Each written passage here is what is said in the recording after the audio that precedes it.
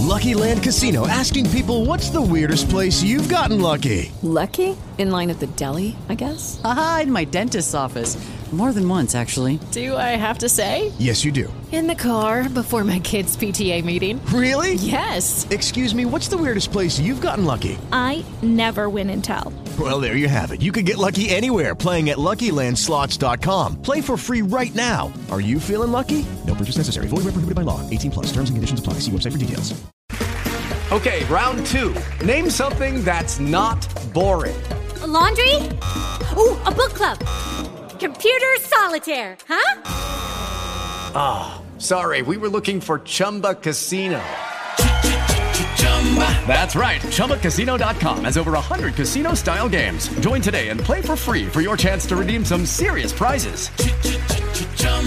ChumbaCasino.com. No purchase necessary. Void where prohibited by law. 18 plus. Terms and conditions apply. See website for details. This an all-out blitz, real hard hits, them other podcast trash, we gon' make them all quit. We cover all the topics with intelligence and logic. I know you wanna score, but ID gon' stop it. We from Texas, so that mean that we Texans. Breaking down the X's and O's, our profession. No complaining, just training, you see the progression. They had a Pro Bowl for talking. Hey everyone, and welcome to the Texans Fan Battle Podcast. I am your host tonight, Matthew Briggs. And as always with me, I got my amazing trio. First off, I got Mr. Brown, Chubby Bear. BT, say what's up to the folks. What's going on, guys? And as always, I got my A1 since day one, Mr. Crenshaw. His video is not working right now, but Crenshaw, can you hear us? Are you with us? Well, it looks like he's not with us. We'll let him get situated. Guys, when me and Crenshaw first started this, we had a list of people that we really want to get on. One was the voice of the Texans, Mark Vandermeer, Drew Dougherty. Now we wanted to get John McClain. Today we finally achieved that goal.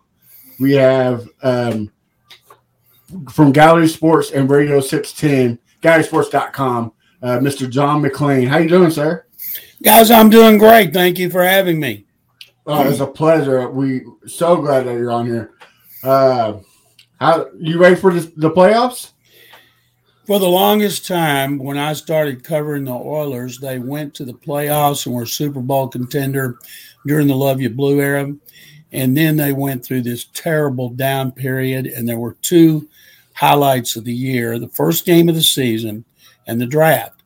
And they weren't in the playoffs, so they went from 80, and then they made it again in 87, and they were awful during that period. But they were signing Warren Moon, drafting guys like Bruce Matthews, Mike Munchak, Dean Steinkuhler, Haywood Jeffries, Ernest Givens, and Ray Childress. Blaine Bishop. They stockpiled a lot of talent during that era and went to the playoffs 7 years in a row. We knew they'd go to the playoffs every year. It's just a matter where they finally going to get to the Super Bowl. Then Bill O'Brien comes in after Gary Kubiak went twice. And now, though, the only way we can enjoy the playoffs is with other teams in there. And I hope I'm still on this side of the grass by the time they make the playoffs again, because that may be a while. But so I get excited for the playoffs every year because it's just a great time in the NFL. It's a new season. Everybody gets pumped up. I just wish that so many good players were not hurt, especially a guy like Lamar Jackson, quarterback for the Ravens, because that game against Cincinnati should be a lot closer if he were playing. And you got Tua out for the Bills. That's going to be a tough one for the Dolphins as well. Tua played that great game in Buffalo in the bad weather. It's probably the best game he's ever played. And they almost won. Now they've got to go with a rookie quarterback.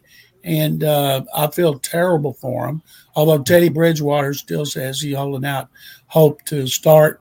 But when you go into the playoffs and your quarterback is not healthy and can't play, you're going in with one hand and one arm tied behind your back. Yes, sir. Well, before we talk about the Texans, real quick, who is your Super Bowl prediction? Who do you think is going to make it? Before the season, I wanted to be different, and I picked the Chargers. I picked Justin Herbert to be the MVP.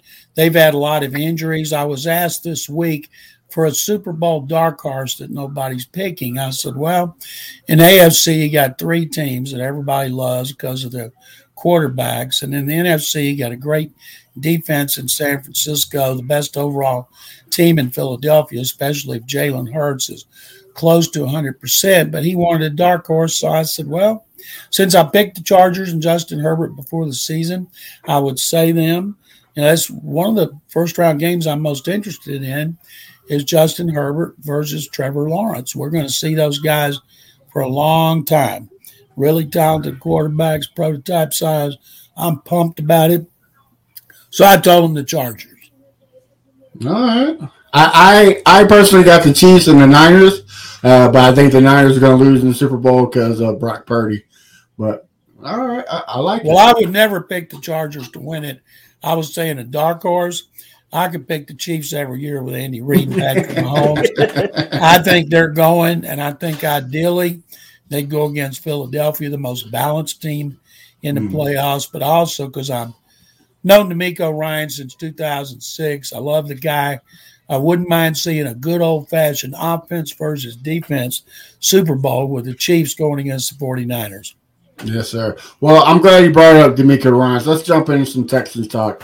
J.J. Watt just retired, and we talked about how great of a Texan he was.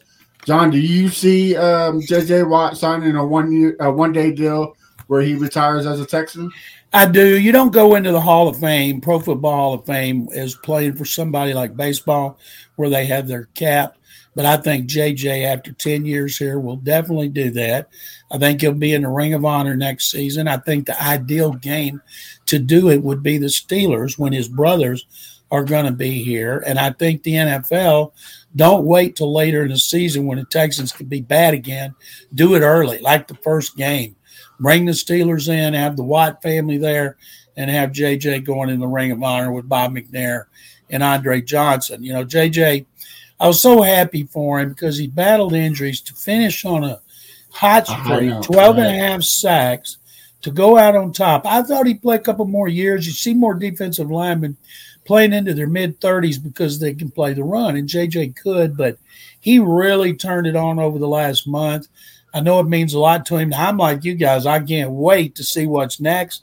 I'm guessing studio work for either one of the networks or Amazon, or if I'm YouTube and I paid $2.5 billion to get them, I want to be young.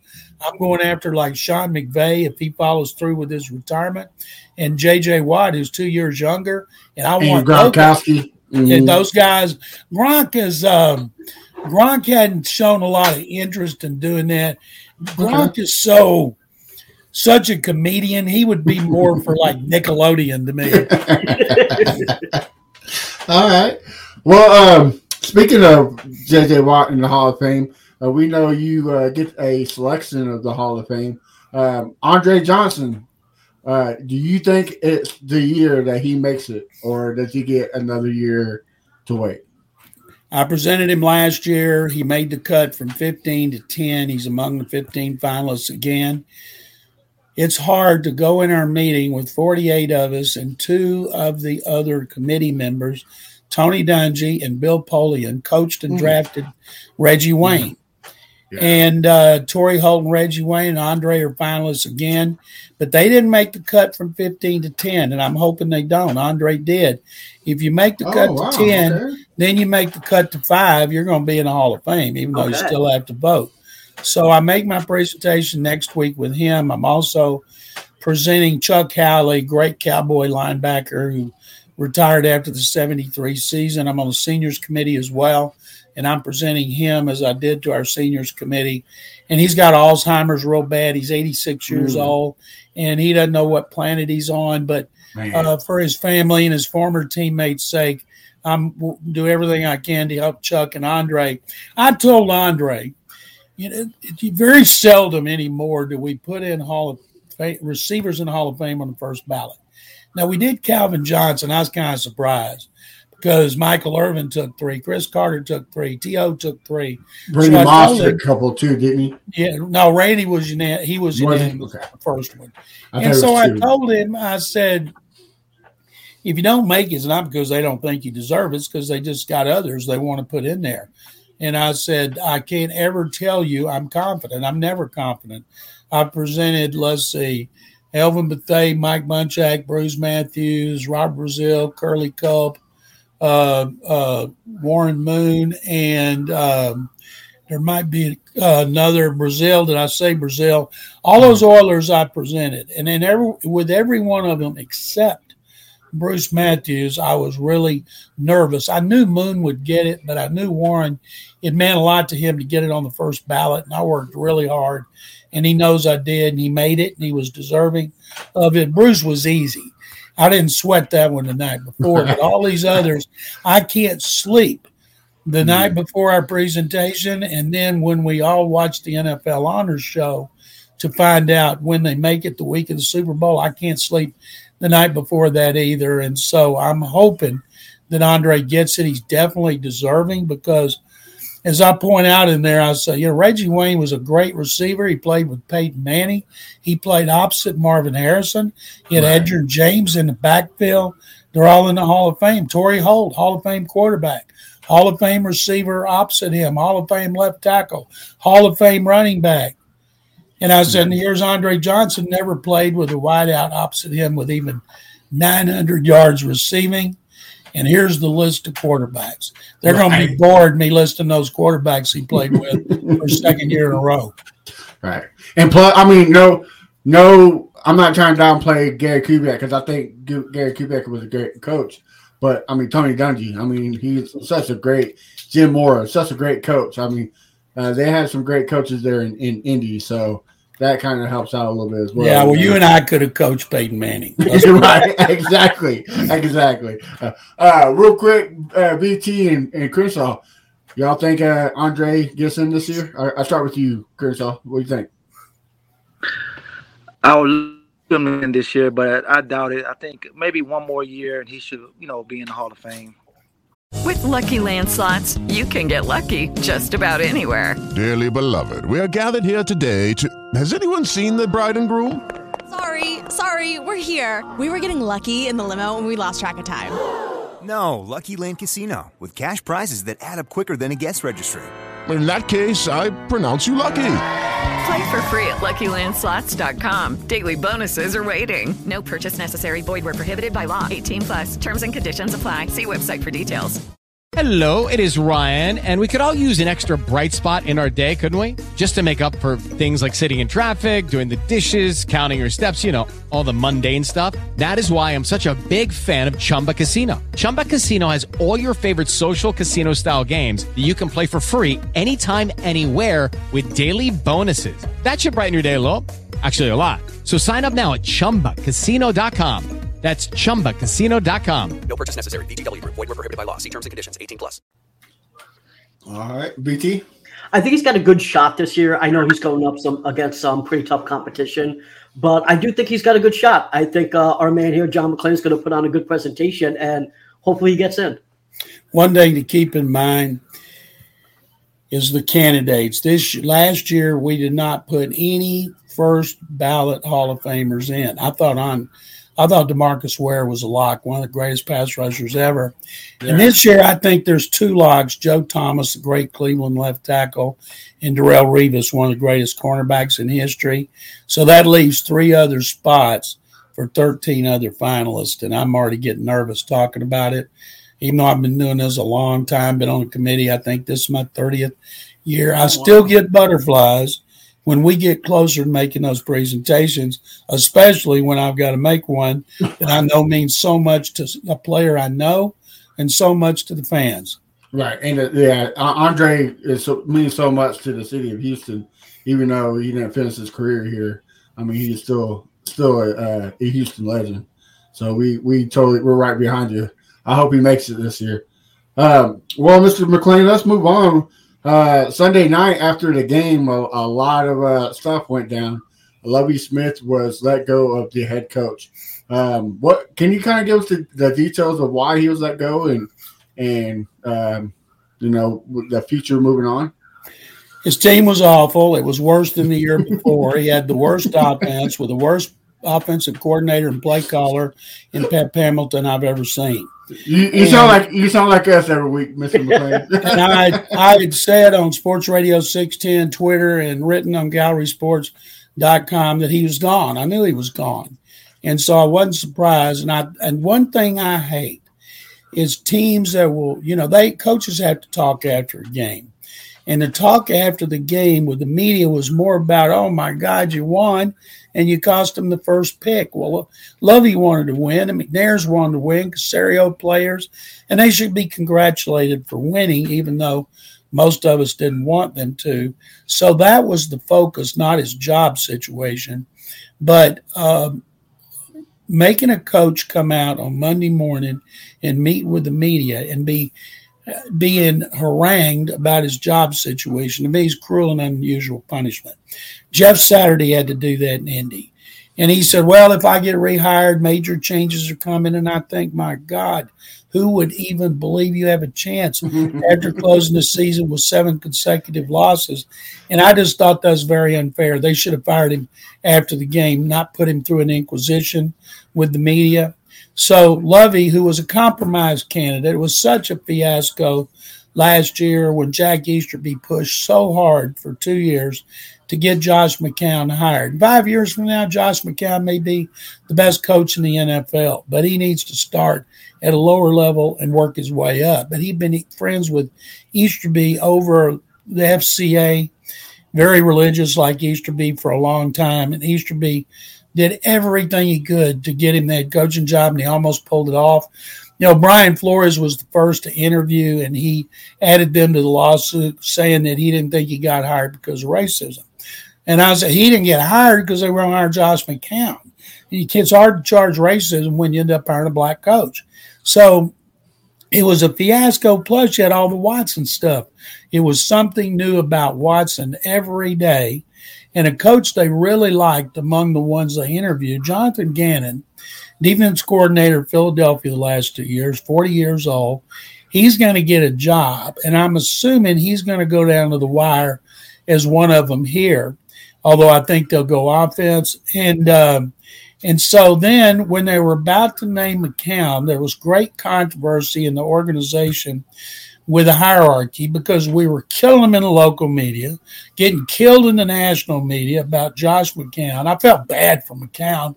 Wasn't his fault. I mean, if you offered a guy a job for like $3 million a year when you never coached beyond high school, who wouldn't take it? But if they'd have hired him, Jack Easterby'd been in his ear every day. Hey, bud, you owe me.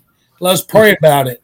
And they came to their senses, and there's Lovey, who'd been working with them, contacting people about candidates.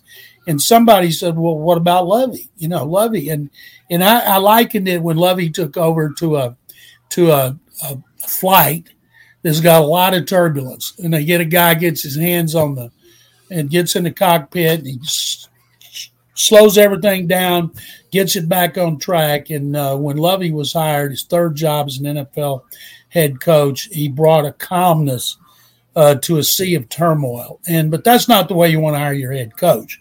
Now, Easterby's gone. Lovey's gone. David Culley's one of my all-time favorite people. We had lunch last week. Culley's still here playing a lot of golf. He may retire. He may take an offer as a receivers coach, but I really like David a lot.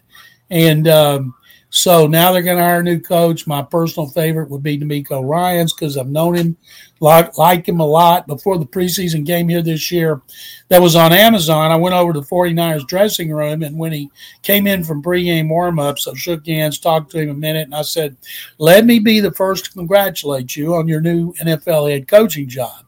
And he laughed and walked away shaking his head. And I'd love to see him here. A lot of fans would, but I have no idea if they're going to hire him. But I know he'll get interviewed. And the 49ers people, I've talked to them this week, they fully expect him to be gone and follow Robert Saleh as their defensive coordinator getting a head coaching job.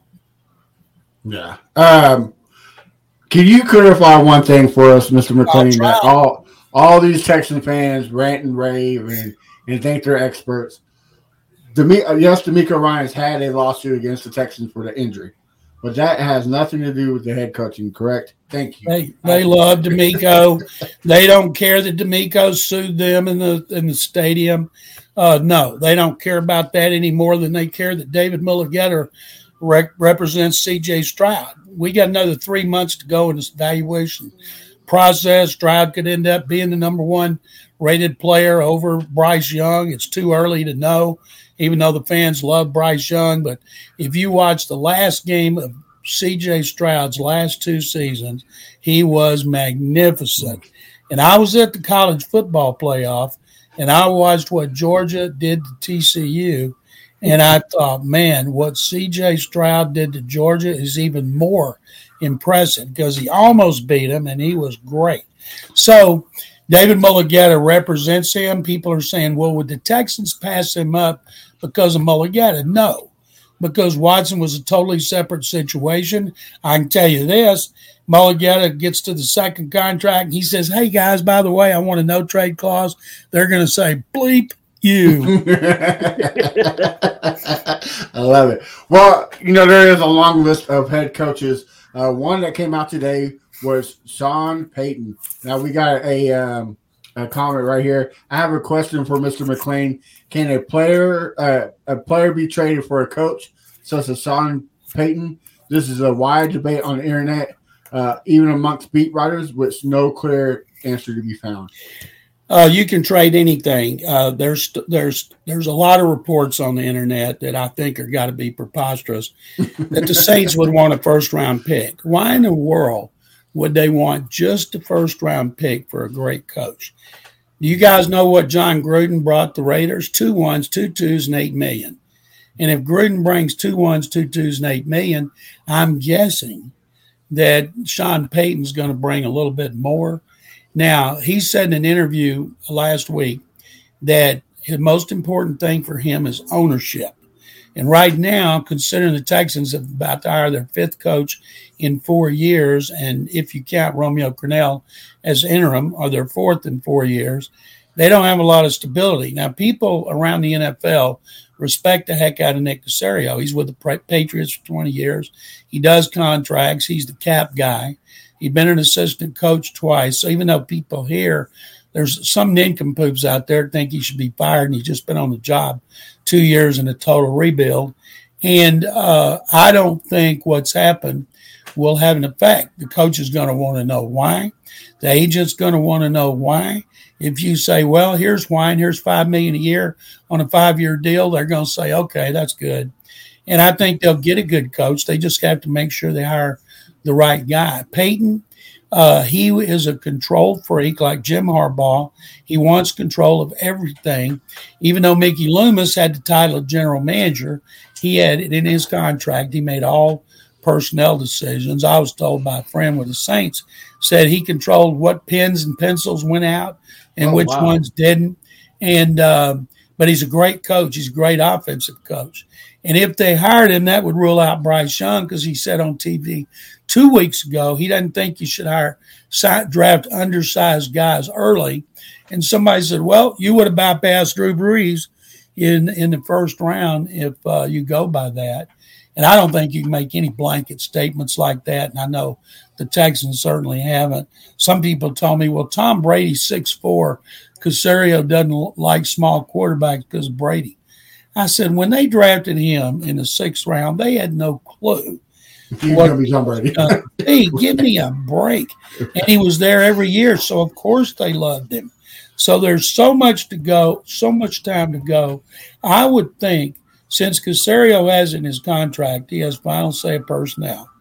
And I'm writing a column for Gallery Sports that'll be posted Thursday about a couple of his quotes he gave Monday that he'd understand if a new coach wanted control of personnel, like I would step aside. Well, number one, he's not resigning, because if he did, he'd walk away from $20 million on the last 4 years of his contract.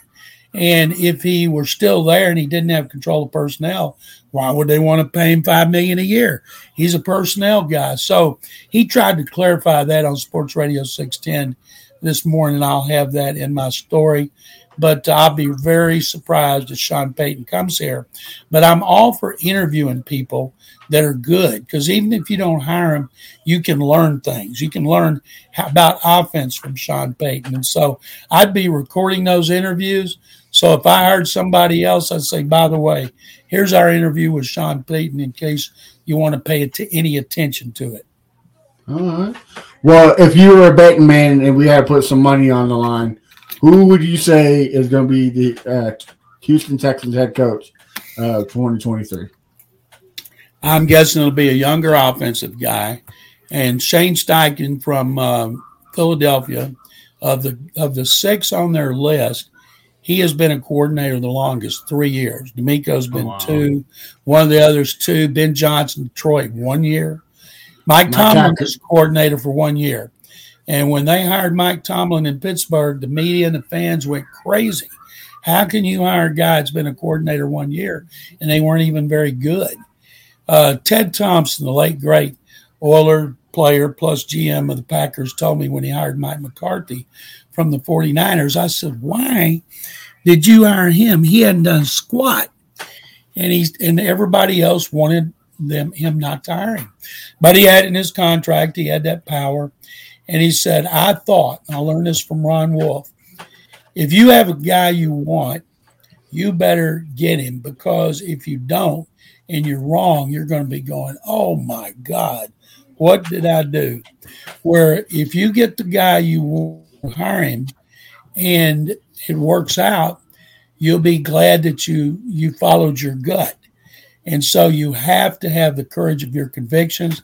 If you think he's the guy, you got to hire him. And the way the Texans work, Cal McNair say you're going to take a bigger role. He can't take a bigger role. He's been every interview back to Dom Capers.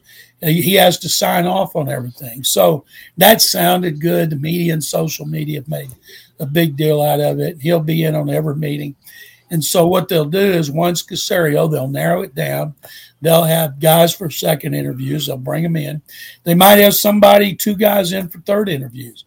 David Culley and one of his good friends, Leslie Frazier from the Bills, came in here. They were the 2 finalists. And I think I heard that Leslie didn't take the job or didn't want to be offered the job because he wanted final say over all his coaches, where Caserio that first year wanted to play a big role in the hiring of coaches. He did that first year with Culley, and that's it. So they'll bring a guy in, Caserio will say, okay, Cal, this is who I think. And unless the guy has Patriot ties or has changed planes at Logan International Airport or has flown over Foxborough, I don't see the McNairs saying no. All right. Well, BT, I'll start with you. Who do you think is going to be the coach of 2023? I'm saying Shane Steichen, but he might get hired by one of the other teams. Well, my preference is Mike Kafka. That's who I would rather have right now, who I think is probably my guess is Jonathan Gannon. I actually don't want Jonathan Gannon as I actually don't mind anyone on that list, frankly, but I have concerns about Jonathan Gannon. But while I have the mic, I have to ask the general this question because I promised every single one of my Twitter followers I'll get some clarification on this. So I hope you can answer this question. We had Aaron Wilson on this show, and he said, and we were talking about how Lovie got hired. And he said that, as you said, that Josh McCown was going to be the head coach. The dispute, however, is between Aaron Wilson and, say, other insiders, that Aaron Wilson basically said Cal stopped the Josh McCown hire. Cal said, nope, this isn't going to happen. And other insiders are saying that Nick actually stopped that hire. So I want to know if you could tell me what happened. And the reason why this is important is because a lot of people, as you were saying, believe that Nick should get fired. And one of the reasons they're saying is because how many general managers get a choice of 3 head coaches? And the argument there is, well, he didn't choose Lovie. Lovie was essentially forced upon him. Can you give us a little bit of clarification on that? Yeah, I've written it 1,000,000 times, talked about it 1,000,000 times, and tweeted it 1,000,000 times, but I'll be happy to do it again. In fact, I explained it earlier, but let me go back over everything. They were about to hire McCown, and they were getting blasted locally and nationally. They just got added to the lawsuit with Brian Flores. They had the controversy going on with Watson. They were a team in turmoil. And from what I understand, Hannah McNair talked to Cal about it. Then she talked to Nick about it. And they all stepped back. Not one person. Cal did not say, you cannot do this. It's not his style. He doesn't do that. And they took a step back and they said, okay, here's what's going to happen if we do this. We need to do something else. And one of them, Nick Caserio said, well, let's talk to Lovie. Asked McNairs, what would you think of Lovie? 2-time NFL coach, former coach of the year, Super Bowl. He's right here. So they said, okay. They asked Lovie if he was interested. He said yes. They interviewed him informally on Sunday night, and then they interviewed him formally on Monday. They announced him late Monday, and they introduced him on Tuesday, and he brought a calming influence to all the turmoil that was going on. So Caserio signed off on it, just like he signed off on David Culley. But this is the first time there will be a quarterback hire with no strings attached, no turmoil, strictly Caserio. And anybody that thinks that Caserio should be fired when he's been on the job 2 years, to me, is I think I use the term nincompoop, who's clueless. Because what would you want when you come in? You didn't have a first-round pick the year before. You don't have first and second round picks. Your cap situation is terrible. You have the controversy over Watson, no creation by you. You have a first-time head coach who's never been a coordinator, and the owner says tear it down and start over. And why would you want that guy who's been on the job now 2 years fired with 4 years left on his contract? I think he did a great job getting out of the Watson situation with the picks. He used one of those on Dameon Pierce. He's got 2 first-round picks, 5 in the first 3 rounds. He's got 11 overall, 10 next year. He's got the cap problem cleared up. I saw a thing on the internet that I'm going to use in my column. Somebody has a formula, and they figured it up about the cap. Contracts that can be redone and draft capital, and the Texans were in the best spot of any team in the league, and that's because of Caserio. But we're going to run him and do what? Hire who is GM? Okay. All right, Kershaw, what about you? Who do you think will be the 2023 head coach? Well, I like all the candidates, but I got to go with Jonathan Gannon, mostly because of his staff. I like what I read on the internet, who his DC and OC would be. So I got to go with Jonathan Gannon. Then number 2, I have to go with DeMeco, for the homecoming. Great story. I mean, it gets the fans back into it and everything. So that's my take right there. The fans will be in it for one reason. If DeMeco's hired, Bryce Young's drafted, everybody will be happy. Then if they start the season with 4 losses in a row, everybody's going to say get rid of them. So the only thing that will get everybody consistently on the same bandwagon would be to show improvement. That's what they wanted this year, was to show improvement. And not only did they not show improvement, they took a step back, and I still think it's because Lovie turned over the offense to Pep, let Pep hire the coaches, let Pep call the plays. Pep's the one that used Rex Burkhead. He should have been fired just because of that. In that first game, he used Burkhead more than Pierce when we all watched the offseason, preseason camp, and Pierce was the star. And Rex bleeping Burkhead gets 14 carries, and they tie the Colts. To me, right there, I should have known, man, oh, man, that's going to be a bad decision. And even though they backed off of Burkhead a little bit, they still, when he shouldn't have been on the field, shouldn't even been on a team. He should be a coach. He's a great guy. He's smart. He's got heart. Everybody likes him. He just can't run. And Gannon is a popular choice, but I don't see him going defense 2 years in a row. It wouldn't bother me. I'd love to see DeMeco.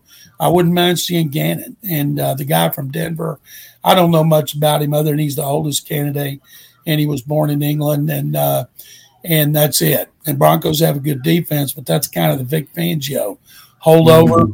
And you don't want to come in here with a coach who's going to run a 3-4. Then you're going to have to change your entire front 7 in draft and free agency, and they've got that young defense in position to be a lot better. And I don't know if it'd be Steichen. I don't know if it'd be Campbell from Detroit. He's called plays for a year and a half, and Jared Goff has been tremendous. And everybody up there swears by him. Kafka, 1 year as a coordinator, and I'll tell you guys a story. I was told 3 years ago by a good friend of Andy Reid's that Andy Reid was hoping Eric Bieniemy would get a head coaching job, and then he could elevate Mike Kafka because he thinks Kafka is going to be a great coordinator and has what it takes to be a head coach. But you don't know for sure.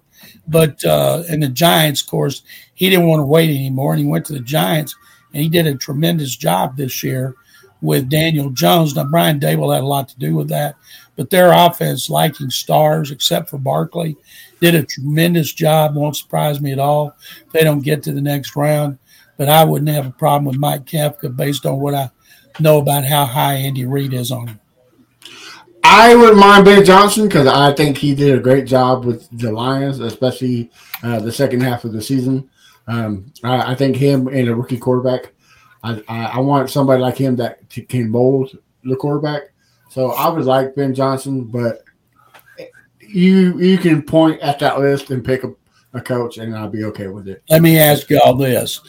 This business is so cruel. Robert Saleh, he and Mike LaFleur, Matt's brother, younger brother, Mike followed him to the Jets, made him offensive coordinator. And they forced Robert Saleh to fire his best man today in his wedding and his good friend. And that obviously came from above his head. So they blamed him for Zach Wilson and Joe Flacco and Mike White. And it seems so unfair. I'll bet you next year he ends up back in San Francisco with Kyle Shanahan. But if D'Amico gets a head coaching job, D'Amico knows him very well. It wouldn't surprise me if D'Amico Ryans didn't have Mike LaFleur as his offensive coordinator. I wouldn't mind that. Wouldn't mind that at all. I like that Kyle Shanahan type of offense, so I'll be okay with it. Well, Mr. McCrane, before we start talking draft, because we would want to get your insight on that, we got a question from Facebook from Chris Roy. He said, "Hey, General, with your well-documented coverage of the Houston Oilers and the love and hate relationship we all had with them, do you like the idea of the alternate light blue color scheme of the Texan uniforms?" I believe the Texans will have new uniforms in 2024. I'm old school. I like the colors that they have now. I love those helmets. You know, if their new uniforms or anything like that new helmet they unveiled, that'll be great. And that's about the time I would expect them to be really competitive and jump back into the AFC South race. It's a great division to be in if you need to rebuild fast. Now, Jacksonville has been rebuilding with high picks since, 67, 18, 19, 20, 7 years, and it finally paid off. Detroit's been longer than that. People complain about the Texans. Detroit's won one playoff game since the 50s, and that's why I was hoping they would get in. Because the last one against the Cowboys, was it not? That was Wayne Fontes was the coach. And I like to see the old franchises that have been suffering to do well. And plus, I like Dan Campbell. I think he does a really good job. But I can't wait for the time when it comes that the Texans turn it around and people get fired up again. We'll be fired up for the first game. And if that's not the Watt game, then we'll be fired up for that one. Hopefully, the Texans will avoid 9-game losing streaks, blowing games in the fourth quarter. Hopefully, they won't bring back Rex Burkhead and play him. They just did so many things this season that were unnecessary. And you hope a new coach brings in a kind of staff that's going to help them overcome that. And when they do get in those new color schemes, maybe it'll be new colors, new uniforms, new team. And so I'm looking forward to when that time comes. All right. Well, John, let's jump into some draft talk. We know that we lost the number one pick, which I'm okay with it. We still either get Bryce Young or C.J. Stroud. But there's a lot of questions coming from the chat asking, what do you think the Bears would do with that pick? Do you think they'll trade back? Do you see the Colts try and make a jump for it to get one of those quarterbacks? It's the best possible scenario for the Bears. Now, they're not going to draft a quarterback because of Justin Fields. Jalen Carter, Georgia defensive tackle, Will Anderson Jr., edge rusher from Alabama, the Lombardi winner this year. Mm-hmm. Both those guys will look great in their defensive line. Now, if they like both of them, they could trade down to the 4th spot with the Colts and be guaranteed to get one of them. But the only way you're going to be guaranteed to getting a guy you want is you take him there. But they're going to hope Okay, we got two teams from the AFC South. They're terrible. The division's terrible. They know if they get the quarterback right, they got a chance to rebuild in a hurry. So they're going to try to get both of them bidding against each other. The Texans have more to offer, but you don't want to. When you're bad and you need players, you don't want to be giving them up. If I were Caserio, I would offer them picks in 2024. But on the other hand, if you like Stroud as much as Young, whatever the Texans do, they're going to find a way to leak it to the media that they want the guy they don't want. They may ultimately, after the combine, the pro days, the private workouts, the lunches, the dinners, bringing in 30 players here, they may fall in love with C.J. Stroud, or they may fall in love with Bryce Young. The only negative about Bryce Young is his size. They list him at 6 foot 195. I'm told he's close to 5'10". He weighs about 180. He's frail. He's thin. It's not being worried about him taking a big hit and being out. It's the wear and tear of a 17-game season. And that's why I like the fact Davis Mills will still be on here. If Young got hurt, he had to play. He's got a lot of starting experience. It's like one of the priorities, I believe, for Caserio. He's got to get a better backup running back. So if Damian Pierce gets nicked up and has to go to the bench, they can't have Royce Freeman or Rex bleeping Burkhead or Daria Gumba-Wiley. They got to do like a lot of teams and get a legitimate 2. And that might be in free agency. It might be in a lower round, but that's a priority. And having money under the cap for the first time, they might be able to fill needs like, say, center and tight end. Although the way Jordan Akins played, he deserves a new contract. And Tegan Toriano, when he was healthy and got an opportunity, he looked good. But I still think they need another tight end. But I wouldn't use a high draft choice on that. But I think that when all's said and done, you can't go wrong with either one of those quarterbacks. Now, let me ask you guys something. What if Caserio tells the McNairs, well, instead of drafting a quarterback high, I don't really like any of them as franchise guys. How about we make a run at Jimmy Garoppolo? It's only money. We got money. We either trade down or we take one of the 2 great defensive players. And then if it doesn't work out, we'll worry about the quarterback next year. Or maybe Derek Carr gets cut and we go after Derek Carr. Although I don't see either of those veteran quarterbacks coming to a rebuilding team. But I think that would be terrible. People would go crazy if they did that. What do you guys think? Well, me and Crenshaw, we're both on the Bryce Young train, but we wouldn't mind Derek Carr coming in here for a couple of years, being a gap QB.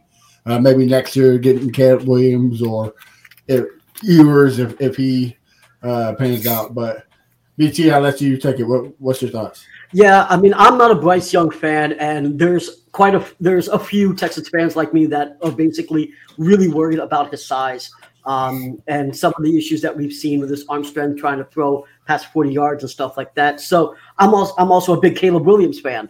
So there are, we're a small mind. There are dozens of us. There's not a lot of us, but there has been talk if we would take Jimmy Garoppolo or something and try to work our way up by stacking up picks to get Caleb next year. I mean, that is something that some fans would like to do, but I understand that's not the majority. The majority want either Bryce Young or C.J. Stroud, and I can understand why. It's just not what I would say about 20% of fans don't want. I watched all but 2 games of Bryce Young this year, and I know what Bill Bryan thinks about him. Everybody's concerned about his size, but I saw him make a throw in against Kansas State that was about 50 yards that no NFL quarterback could make a better throw, that he dropped it in perfectly in the end zone. He doesn't have great arms. Arms not an issue. He's accurate. He's got great anticipation, pocket awareness. At this time of year, everybody going into the combine, everybody talks about size and arm strength. And when you succeed in the NFL, it's about accuracy, decision-making, performing under pressure, and he's got all that. But if he's 5'10" and a quarter, he doesn't have a big butt like Russell Wilson did. He doesn't have super speed and quickness like Kyler Murray. It will scare away a lot of teams. I have no idea what Caserio thinks and won't, but I wouldn't have a problem with him or C.J. Stroud because I saw about 6 of Stroud's games, and I think I saw 10 or 11 of Bryce Young's. And a lot about Bryce Young will be about Bill O'Brien, what he tells Caserio. They're really tight. And Caserio tried to hire him 2 times before he actually got him. First one was when Rick Smith retired. Everybody tried to say it's because of Jack Easterby. They didn't have a clue who Jack was when they tried to hire him the first time. Belichick said no, and then after Easterby came, they made another run at him. Belichick said no. Then the rules changed, and that's why they were able to get him. I was always interested about why Caserio was so eager to get out of New England and come to Houston. Well, I found out because he and Bill were really tight from their 4 years together, and he was friends with Easterby. They'd been friends for 6.5 years up there, but he was eager to get here. Now I'm wondering, does he ever wonder, what in the world did I do? Right. Chris, what do you think about Mr. McClain's question? Do you like the Jimmy G option, or I know you're a Tyler Huntley guy. What's your thoughts? Well, I like the Derek Carr option. He should have been our quarterback, the Clowney year. But we didn't get him because I guess of his brother. But at this point, we need a quarterback, a rookie. We need somebody that the fans could get behind, somebody that we can grow with, because we haven't molded a quarterback and that stayed here long enough, for us to feel it.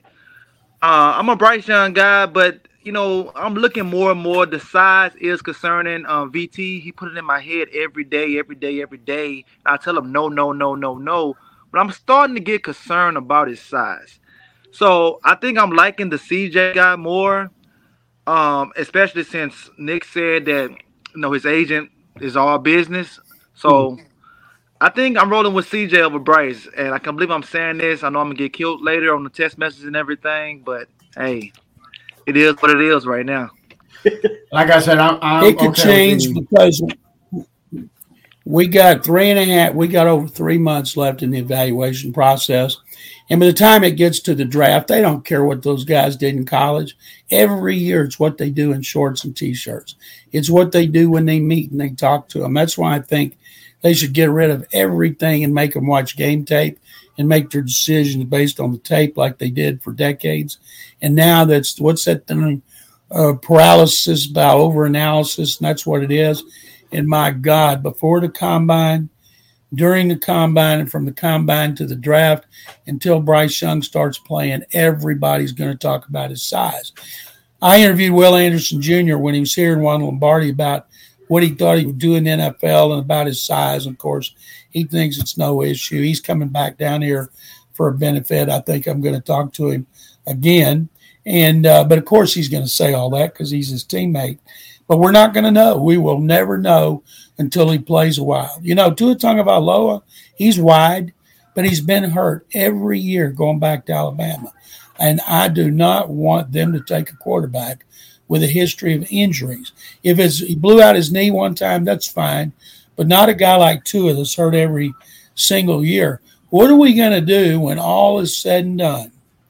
And Nick Caserio wants to draft Will Levis from Kentucky with his 2nd overall pick and passes up one of those quarterbacks. Woo. It's going to be a complete chaos in Houston. Mel Kiper's got Levis number 1. He's had him number 1. Mel has made some outlandish grades on quarterbacks throughout the years that he doesn't want to get feedback on how bad the pick turned out to be, but he loves Will Levis. But the bottom line on all these experts, the experts that I like to follow are guys who were played in the NFL, coached, or were general managers in the NFL. Those are the ones I put the most stock in. Okay. Well, Mr. McClain, we appreciate you coming on and talking to us. Do you mind if we ask you a couple questions about your career and ask whatnot? Anything you want. All right. Well, we'll start off with you, Crenshaw. You got a question for Mr. McClain? Yeah, I got a couple of. So how did it feel to win the Dick McCain Memorial Award, aka the Bill Nunn Award? And how did it feel to be inducted into the Texas Hall of Fame? And what was your best Oiler moment? Oh, well, my worst Oiler moment was Buffalo. That was that just, whew, I'll still never get over that. And I know if I don't, the players damn sure won't get over it. And I think the best, I asked Warren Moon, I was hosting a thing with him before the Texas Bowl. His best moment was their first playoff victory they had after he came to the Oilers in 87. I think they beat Denver here. They say 45 and 86 were awful. And then they won that first playoff game. I think my best moment with the Texans when they beat Cincinnati. And they did it with a rookie quarterback, and they beat Andy Dalton. And the J.J. Watt phenomenon was born with that interception return. I think that was the greatest moment. As far as being inducted into the Pro Football Hall of Fame, they wanted to, the Pro Football of America vote once a year to put one member out of over 300 in for the Dick McCann Knights to Bill T. Nunn Award. And they voted me that in 2005. And I wouldn't do it because I said, you guys are voting for me because we just had the Super Bowl in Houston. I made sure the media got treated like royalty all over town. And my wife, Carol, said, boy, were you stupid. They'll never give you another chance. But the next year they did in 2006. And Carol and I rode in the parade in the middle of all the Hall of Famers in Canton. And it was incredibly exciting. I was up at the head table, the dais, multi-levels with all the Hall of Famers, Joe Schmidt, Detroit linebacker on one side, Raymond Berry, great Colts receiver, native Texan on the other side. And when I made my speech, I made it short because I knew they did not want to hear me. There were 7,000 people in the Civic Center there listening, and it was an unbelievable honor. And I have to tell you guys, as a native Texan who grew up in Waco, was a diehard fan of the Southwest Conference, Baylor, the Cowboys, the Astros, and we put in one class of media in the Texas Sports Hall of Fame. The late, great Dave Campbell, 40-year sports editor of the Waco Tribune-Herald, who hired me going into my junior year at Baylor in 73, founder of Texas Football Magazine. He would not allow, as the head of our committee, anybody in the media. He said, we don't make the news, we report the news. One time, 16 years ago, he couldn't make our annual meeting where we determine who the finalists are. He had to go to a funeral, and he asked me if I would run the meeting. I said, sure. There were 28 of us there. And I said, guys, since Dave's not here, why don't we put a class of media in here? The icons of Texas journalism, a one-time thing. And the head of the Hall of Fame said, well, that's against the bylaws. Can we change the bylaws? He read the bylaws. We could change them. We did. And we voted in from Houston, Mickey Herskowitz, columnist, Kern Tips, the voice of the Southwest Conference forever. We had Blackie Sherrick, Dan Jenkins, Vern Lundquist, Dave Campbell, Frank Fallon, voice of Baylor, and Jack Dale, voice of Tech. And so we made that, and then we changed the bylaws back. And because we did all that, the meeting went long. Here comes Dave and his wife. Well, what are y'all still doing here? Well, it's been an extra long meeting. The room got real quiet, and Brad Shams, voice of the Cowboys, says, McLean, you tell him. And I didn't say anything, and Mr. Campbell says, tell me what?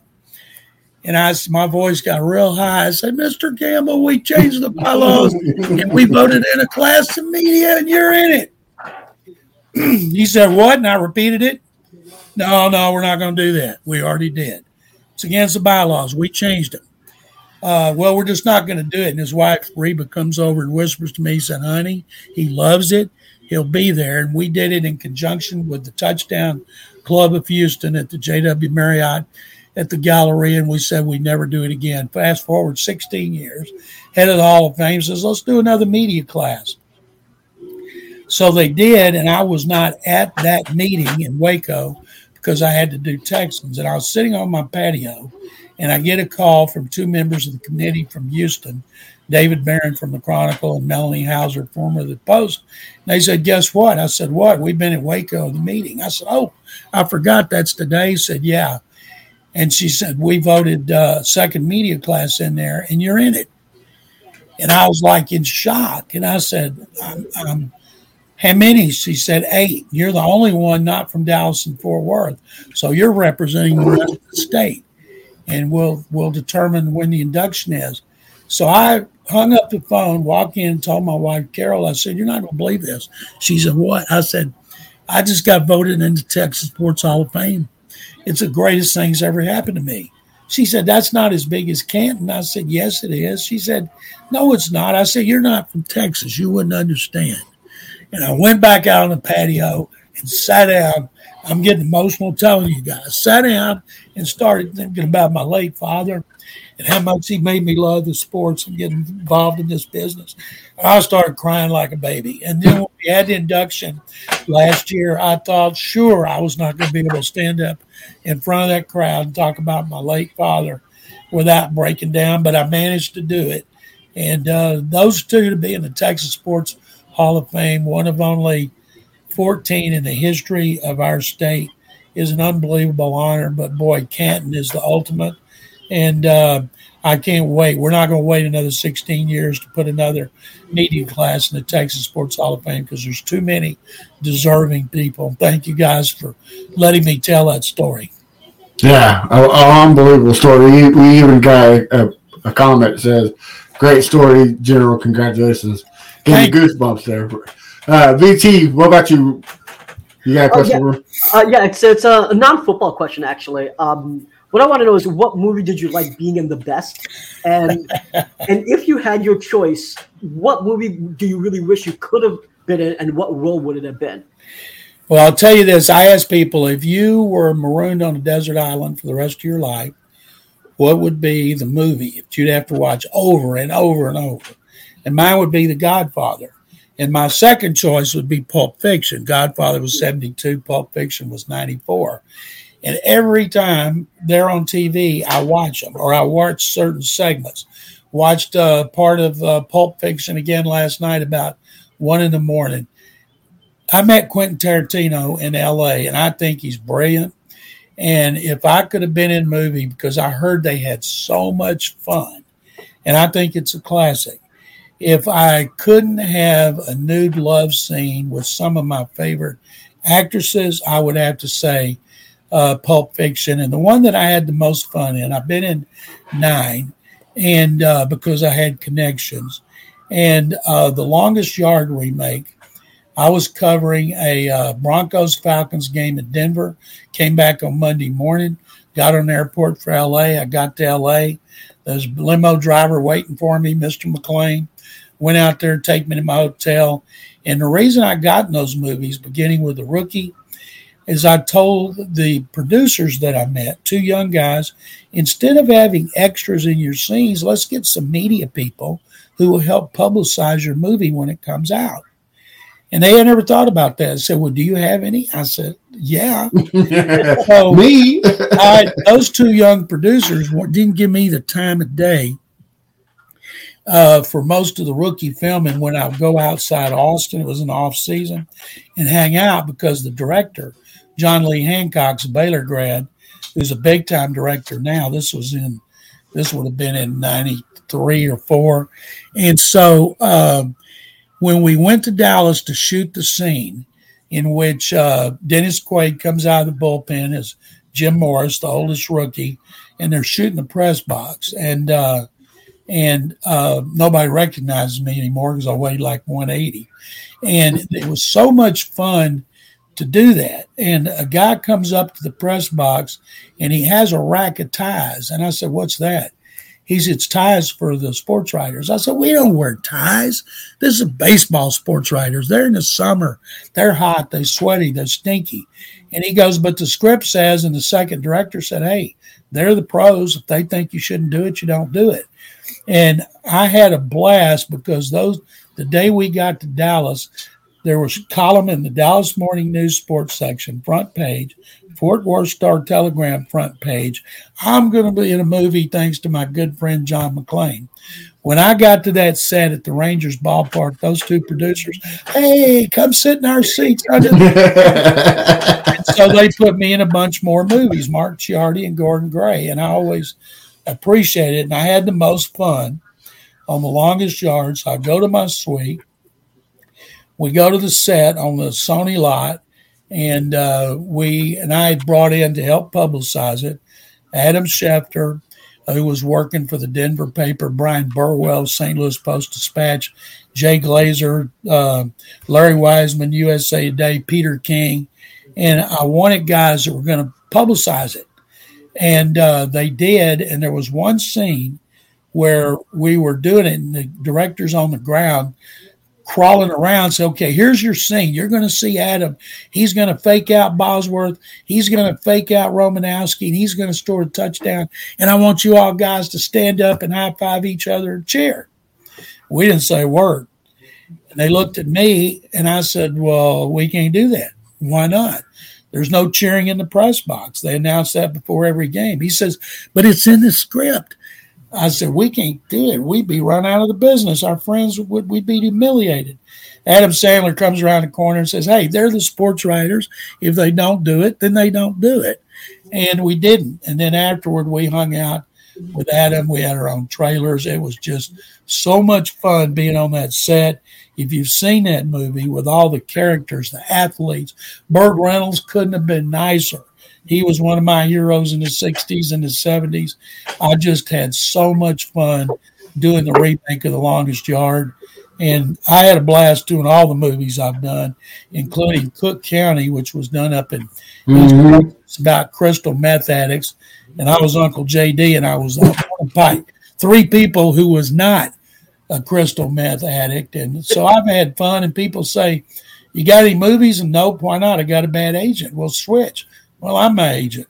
And those producers called me one time a few years later and said, you know, if you lose a little weight, we could get you in more movies. And obviously I didn't want to be in more movies. I got one more movie story.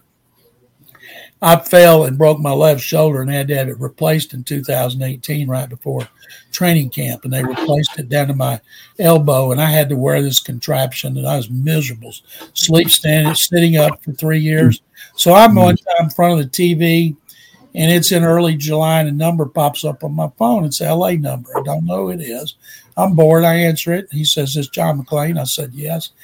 He said, "My name is Albert something. I'm from Lake Jackson, and I grew up listening to you on the radio and reading your columns in the Chronicle. And I own a talent agency in LA, and my wife just had a movie on, and I heard your voice. I would know your voice anywhere." And I said, "Well, what was the movie?" "Spring Breakers." "And you were a judge, so I got your number. I'd like to fly you out here tomorrow and have you play a part in what's the most Young and the Restless." Now, I don't know any soap operas, but I know they'd been on forever. And I said, "Albert, my God, I would love to, but I can't fly. I can't drive. Keep my number. Give me another chance at some point." Never heard from him again. And I can't tell people, man, I was on the Young and the Restless. Wow, that's great. Never knew that one. I know. John, I got 2 questions. They're both from our sister podcast, the AFC South Fan Battle Podcast. Our host wanted me to ask you this one. What is taking so long to get Fred Taylor into the Hall of Fame? Well, Fred didn't make the finalists this year, and I don't know.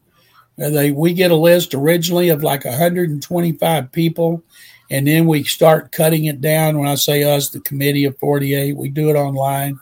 And then we get down to a list of 25 semifinalists, and that's when we make a big deal out of it. I say we, I'm talking about the Hall of Fame.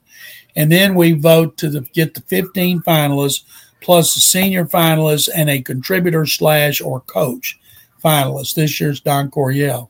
And so Fred Taylor was in the 25. He didn't get to the 15. We haven't put a running backs. Ricky Waters was deserving. There's several backs, but it's almost like today you got to stand out. And there's some things Fred Taylor did. Other than Bo Jackson, I've never seen a combination of a big back, 230 pounds, who could run like Fred Taylor. I think eventually Fred will get in. I just have no idea when it'll be. Okay. And this is another one from the AFC South and the Jaguar. I just started writing sports reporter for my local newspaper. There's nothing big, but sports section is what sells the ads and is the bread and butter of the company. what golden nugget could you provide to a newbie such as myself with hopes of building a career even half as successful as yours? Well, let me tell you how I started. When I talk at schools, the teachers want me to tell how I got to where I am. He said, because the kids can't imagine being where you are. So when I was in Waco, I was a terrible student. I mean, terrible. When I got out of high school, I didn't have a clue what I wanted to do. I was just a diehard sports fan. In bed, I was since I was a Cub Scout in 1960. Went to my first Baylor game. They beat Colorado, and then the Astros started in 62, Cowboys and Oilers in 60. And I fell in love with sports, and I always loved baseball. And so I go to McLennan Junior College in Waco with the idea of taking classes, easy classes at transfer to Baylor, which was hard. One of the smartest things I ever did. So somebody tells me the easy class is Introduction to Mass Communications. I said, what is that? He said, they didn't know. It's just a big class. You didn't get called on. You just had to listen. So I went in there, and it was a huge class, and I'm sitting next to a guy, and we started talking about football. And he says, you seem to know a lot about football. I said, I know more about football than anybody in Waco. And he said, is that right? So he comes back the next day and he says, would you be interested in working Friday night football at the Waco paper? I said, what is that? He said, where we bring in some people at 8 o'clock to 12 o'clock and you have forms and correspondents from games are going to call you and you fill out the form with who scored, who threw what pass, and then you bring it into the sports department, give it to the sports writers to write. I said, how much did it pay? $25. I said, I'm in. So I did that, and I noticed at midnight, everybody out in the newsroom doing what I did left like clockwork. But the sports writers would stay until about 2 o'clock, so I would hang around. And then I start talking to them, and I got to know them. And one of the things that I learned then is to network, to talk to as many people as you can. Because of email and direct messaging today, you can reach out to people. I don't know many people that don't want to help people that want to be helped. And so I would say you write as much as you can. There's no limitations of space in cyberspace, so you write as much as you can. There's no excuses to have mistakes because of Google. I use it constantly. And so know your subject, and anytime you can be somewhere where a person might be able to help you, whether it's something you're writing about, whether it's somebody speaking somewhere, go see them. Anybody in the media business. And that doesn't mean just writing. It could be radio, TV. When I started doing radio here in 76, Jerry Trupiano, the godfather of sports talk in Houston, used to call me mega media star because I did more than one thing, and I always got a big kick out of it. But my professor I had at Baylor, who I trusted the most, said never waste a chance on talking to people and asking questions who are where you want to be, and I still do that today. Oh, all right. Well, guys, anything else before we let Mr. McLean go? I just wanted to thank you for coming on.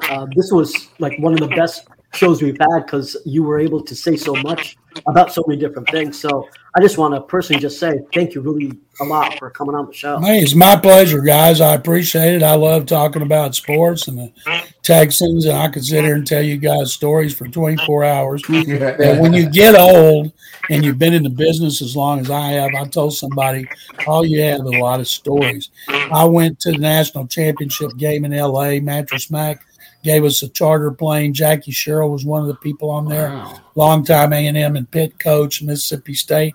Jackie has so many great stories. Flight was about 3 hours and 15 minutes, and we're like, boom, we're there because we were mesmerized by Jackie's stories, and I love telling them. And if you guys want me on anytime, you just let me know, and I'd be happy to do it.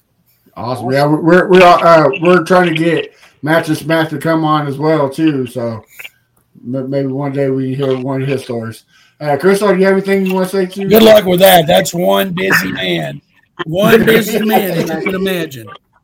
Oh yeah. Crystal, you have anything? No, I was going to ask John. So, how's the soda weight loss been going? I've been doing that. When I retired from the Chronicle, I did it for two reasons. Number one, I've been doing it for 47 years, and my routine during the season. Oh, it looks like we might have lost it. And then, did I lose you? Yeah, we lost you there for a second. You guys there? Yeah, we're here. Okay, I'm back. Yes, sir. I did it to do commercials, and I went to the sales staff, and I said, I would like to do soda weight loss because I saw Ron Hughley lose over 100, Sean Pendergast lose between 40 and 50. I've lost 40. My goal is 70, and it's been great. Thank you for asking. Awesome.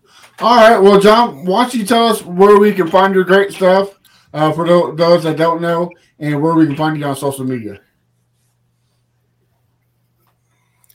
GallerySports.com. It's free, no paywall. And SportsRadio610.com. It's also free. I do 6 shows a week on there, 11 overall in 5 cities. And Sean Pendergast and I do 3 podcasts a week called Utopia. It's on SportsRadio610.com. And I do a video once a week with Master Smack talking about what's going on in Houston and pro sports. Guys, thank you so much. Oh, no, the honor is all ours. Thank you for coming on. We're going to have to do this again. Are you going to be at the draft this year, Mr. McClain? All right. Well, we're going to be. Only place I wanted. Only place. I've been to drafts so much. The only place I want to travel is the owners' meeting and the combine. Okay. Well, all right. We're going to be at the draft, so we thought maybe we'll see you there, but maybe next time. Have a lot of fun. All right. Well, thank you. Thank you for coming on. Have a good night. My pleasure. All right, guys. Well, let's finish this off. BT, tell us where we can find your stuff and your social media. Yeah, you can find me on Twitter at Brown Chubby Bear. You can find me on Reddit at Chubby Brown Bear. Check out our YouTube. If you're not watching this on YouTube, I started a cool series called Another VT Rant. It's been going quite well, so hopefully you guys can check that out. Go ahead, Crenshaw. Oh, look at him doing my job for me. Go ahead. You can find me at Fifth Ward Crenshaw everywhere. All right, and look at that mug his daughter made him for his for Christmas. Man, she's talented, bro. You can find the podcast, The Texans Fan Battle, everywhere. All social media at Texans Fan Battle. Guys, make sure you check in next week because just like today, we have another legend, the greatest quarterback in Texans history, Matt Schaub. So make sure you tune in next week.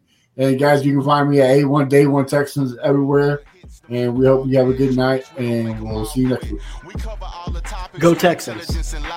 I know you want to score, but ID gon' stop it. We from Texas, so that mean that we Texans. Breaking down the X's and O's, our profession. No complaining, just training, you see the progression. They had a Pro Bowl for talk shows, we get selected. We gon' celebrate every win like a birthday. Ray J with the news, first with all the updates. Spin move on the competition, yeah, we